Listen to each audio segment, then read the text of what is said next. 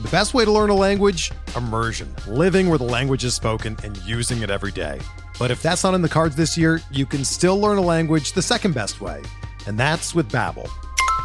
Be a better you in 2024 with Babbel, the science-backed language learning app that actually works. Don't pay hundreds of dollars for private tutors or waste hours on apps that don't really help you speak the language. Babbel's quick 10-minute lessons are handcrafted by over 200 language experts and help you start speaking a new language in as little as 3 weeks. Babbel's designed by real people for real conversations, and their tips and tools are approachable, accessible, rooted in real-life situations, and delivered with conversation-based teaching, so you're ready to practice what you've learned in the real world. Here's a special limited-time deal for our listeners. Right now, get up to 60% off your Babbel subscription at babbel.com/Blue Wire.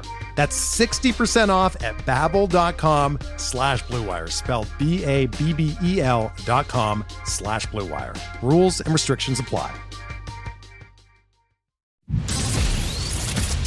Welcome to the First Pitch Podcast, brought to you by PitcherList.com, your daily morning podcast, updating you on everything you need to know to win your fantasy baseball league. Here's your host, Scott Chu. Yo, everybody, welcome to the First Pitch Podcast. My name is Scott Chu. You can find me on Twitter at IfTheChu.Fits. Let's get started with injuries and transactions. Shane McClanahan, ace of the Rays, is being reactivated today against the Blue Jays. It'd be hard to bench him, but I'd lower my expectations a bit for this first game back. Justin Verlander will be reactivated tomorrow from the IL against the Oakland A's, and unlike McClanahan, I have no reservations about firing him up in all formats. Hunter Greene of the Reds should be activated from the IL Saturday for one of the 2 games they'll play against the Cardinals. I'm not super into Hunter Greene in that game as he's been inconsistent, but if you're really chasing strikeouts, that is something that's well within Hunter Greene's wheelhouse. And Aroldis Chapman is expected to return tomorrow for the Yankees off the IL, though the role he'll play is pretty uncertain and his path to fantasy relevance is cloudy and vague at best. As far as hitting performances from yesterday, JT Realmuto of the Philadelphia Phillies went 2 for 4 with 2 home runs, 4 RBI, and a walk. As Dave Swan points out in today's batter's box, Realmuto could hit and run his way into just the second 2020 season for a catcher, with the other coming from Ivan Pudge Rodriguez. It's nothing short of miraculous to see a 31-year-old catcher set a career high in stolen bases for the second consecutive season, but that's where we're at with Realmuto. I have him as my number 2 catcher right now, behind Adley Rutschman on the hitter list, which is less of a knock on Realmuto than it is a pure awe of Adley Rutschman, and the real story probably is that the top tier of catcher seems deeper now than it has been in ages. Rodolfo Castro of the Pittsburgh Pirates continued to stay hot. He went 2 for 5 with a home run, 2 runs scored, 4 RBI, and a stolen base. Castro's had a few really hot and really cold stretches this season, and right now it's much more of the former than the latter. On his current 7-game hitting streak, Rodolfo has 2 doubles, 3 home runs, a stolen base, and 13 combined runs and RBI, with O'Neal Cruz igniting the offense and defense with his crazy raw ability, and Brian Hayes making plenty of contact. Castro could see more counting stats than usual from the hard contact he makes in the near future. Gunnar Henderson of the Orioles, he went 2 for 4 with a double, a triple, a run scored, and 4 RBI. It's the second game in a row with an extra base hit, and the second game in a row with an average exit velocity on batted balls over 100 miles an hour for Gunnar. It's exactly what you want to see in a rookie's first few weeks of action, as Gunnar Henderson is definitely not overmatched here in the major leagues. Gleyber Torres went 3 for 5 with a run scored, an RBI, and a stolen base. He pulled off the Little League home run in the majorest of major leagues, which is always exciting to see. With the little hot streak that Gleyber's on at the moment, he could get to 25 home runs, 10 steals, and a .250 batting average by the end of the season, which is probably more of a replacement level guy in fantasy, but Torres is still prone to months like he had in August, where he had just a .464 OPS over 103 plate appearances, and that tendency to have these horrible slumps really turns me off on him for fantasy purposes. Lars Nootbaar of the St. Louis Cardinals, he went 1 for 3 with a home run. The plate discipline has remained strong, though not as strong as it was when he was super hot, obviously. And the power, though, that's what had evaporated for Lars Nootbaar. Hopefully this home run is a sign that he's worked through his quality of contact woes. I'm okay with benching him if you have to, but I don't want to cut him quite yet in 12-team leagues with more than 3 outfielders, as just a little hot streak here and there could quickly put him back at the top of the St. Louis lineup over a guy like maybe Brendan Donovan, though more on those two in just a bit as far as today's context.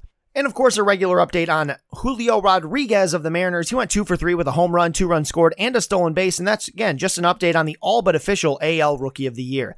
As far as starting pitching action from yesterday, a couple guys to highlight. I'll start with Sonny Gray of the Minnesota Twins. He went against the Royals. He got the win on 7 innings pitched, no earned runs, 3 hits, 1 walk, and 8 strikeouts. That curveball for Sonny is locked in right now, and the schedule is very workable with the Guardians and the Angels next on the docket.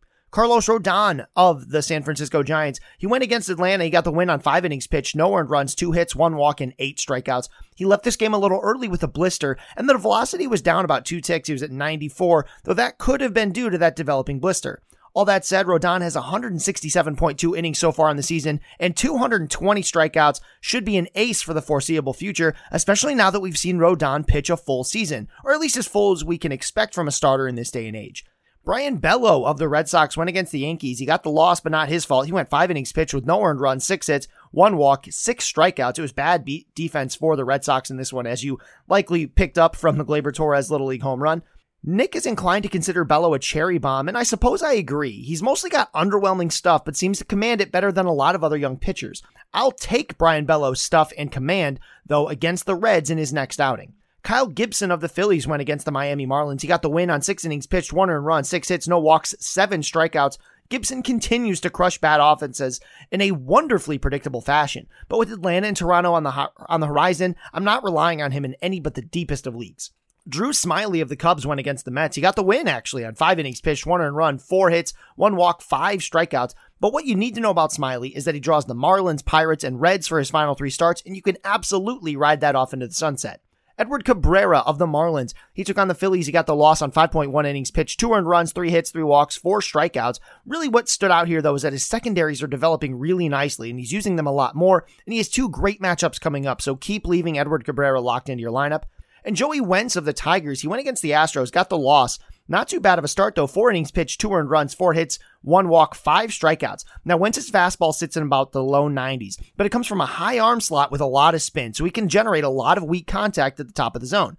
Joey Wentz's command has been pretty solid so far, and I like him as a high floor, low ceiling guy in dynasty formats, as Wentz could be a decent back-end rotation piece as soon as next season, especially if Wentz can get that changeup working more consistently in the big leagues, as it was one of his best offerings in the minors.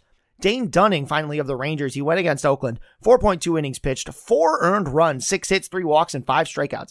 Dunning actually got 18 whiffs in this game, got the gallows pull, and still managed a poor line against a poor offense. That's all I need to know about Dane Dunning in terms of whether I'd ever trust him for fantasy, because if you can't get the job done against Oakland while you're getting whiffs, I just don't expect you to get the job done. For relief pitching performances, while Clay Holmes does have 3 saves since returning to the closer's role at the end of August, it's worth noting that he's allowed an earned run in each of his last 2 appearances and still looks far more hittable than Holmes ever did in the first half. You need to keep plugging Holmes into your lineup if you need saves, but it's not nearly with as much confidence as you'd like. James Karinchak continued his bounce-back campaign with a save after Emmanuel Clase picked up the save in 4 of the last 5 days. Just crazy stuff. Karinchak has absolutely nasty movement on all of his pitches, though, and while he's unlikely to reclaim the closer's role from Clase for the Guardians, he should be a rock-solid option in leagues that count holds for the foreseeable future, including save plus hold leagues.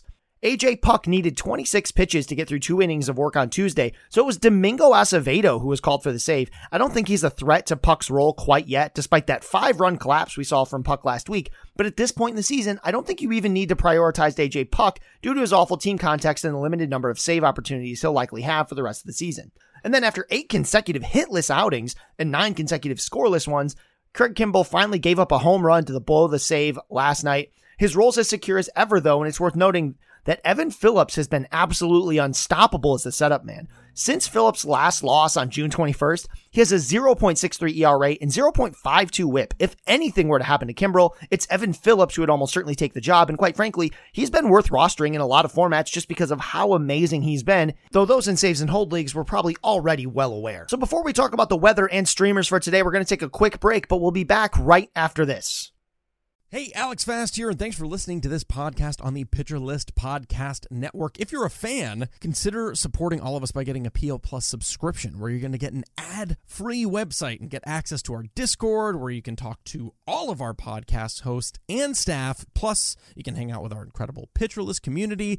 It's basically a baseball sanctuary year-round for as low as $8 a month. You can sign up at pitcherlist.com/plus, and you're going to get your first month free with with promo code podcast. Also, don't forget to check out everything else we do as well, from YouTube videos, live streams, newsletters, off-season articles, TikToks, breakdowns, over 15 baseball podcasts on our network. We can't stop talking about baseball even during the off-season. So sign up for PL Plus today at PitcherList.com/plus and use promo code podcast to get your first month free. All right.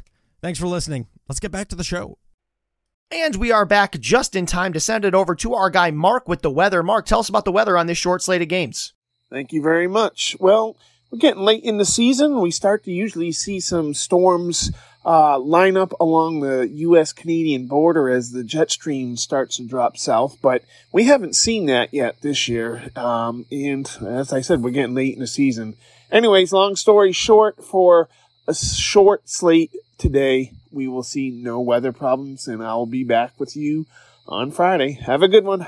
Thank you, Mark. Your input is always appreciated. As far as streaming options go, with an 8-game slate, I really don't recommend any of the streaming options likely available on your wire. I don't want James Kaprielian against the Astros. I don't want Daniel Lynch against the Twins, and I don't want Chase Anderson against the Cardinals. The only two even remotely viable options would likely be Dylan Bundy against the Royals or JT Brubaker against the Mets, but neither are more than desperation plays to me, and I'm really avoiding them if at all possible. Look to the rest of the weekend instead. For DFS purposes, I'm probably targeting Carlos Carrasco of the Pirates. If he is available in one of your more shallow leagues, you should definitely scoop him up for that start, but otherwise really avoid the starting pitching streaming. On the hitting side, though, plenty of teams to look to as far as potential increased performance. I love the Cardinals against Chase Anderson, who gave up 7 earned runs over just 2.1 innings in 2 relief appearances against these same Cardinals at the end of August when Chase Anderson was originally brought back off the IL. Brendan Donovan's going to probably lead this game off. He's a lefty. He'll make solid contact here against the righty Chase Anderson. 2 other lefties that should be on your radar, Corey Dickerson and Lars Nootbaar, who I talked about before. They should both be very worthy of your attention. They'll probably hit somewhere towards the middle of the lineup and could do a lot of damage here. Hunter Gaddis was lit up in his MLB debut against the Astros, and he'll face the White Sox in this one. The White Sox may not score 8 runs like the Astros did, but they should definitely score a couple. Might as well keep Elvis Andrus rolling as he continues to make absolutely no sense. He's not even on my hitter list because I just have no idea when this is going to fall apart, though I will note that we've seen Elvis Andrus have hot streaks like this. They just don't last very long. I expect it to end at any time, but probably not today, as I do think he can get some hits on Hunter Gaddis. And then finally, I want to pick on starters in their MLB debut. And that's what we have with Diamondback starter Drey Jameson. Go ahead and start whatever Padre you want. Top of the order is better, of course, but any Padre you want to put in your lineup, I think they have a good chance to do some damage against Drey Jameson. With that, we thank you so much for listening. Again, my name is Scott Chu. You can find me on Twitter at IfTheChuFits. Keep listening to the First Pitch podcast. We're going to try to help you win those fantasy leagues, or just do as best as you can. And please check out the site. We've got things like the Batter's Box, the SP Roundup, the pitchers to stream. We've got it all there. We still want to help you win your leagues, despite the fact that football is back for a lot of people. This is the time to get ahead. This is the time to make a difference. So keep getting that information. Keep listening. We hope you have a great rest of your day. This has been the First Pitch Podcast, brought to you by PitcherList.com. If you enjoyed today's episode, rate us on iTunes, follow us on Twitter at PitcherList, and help support what we do by joining our Discord with PitcherList Plus at PitcherList.com/plus.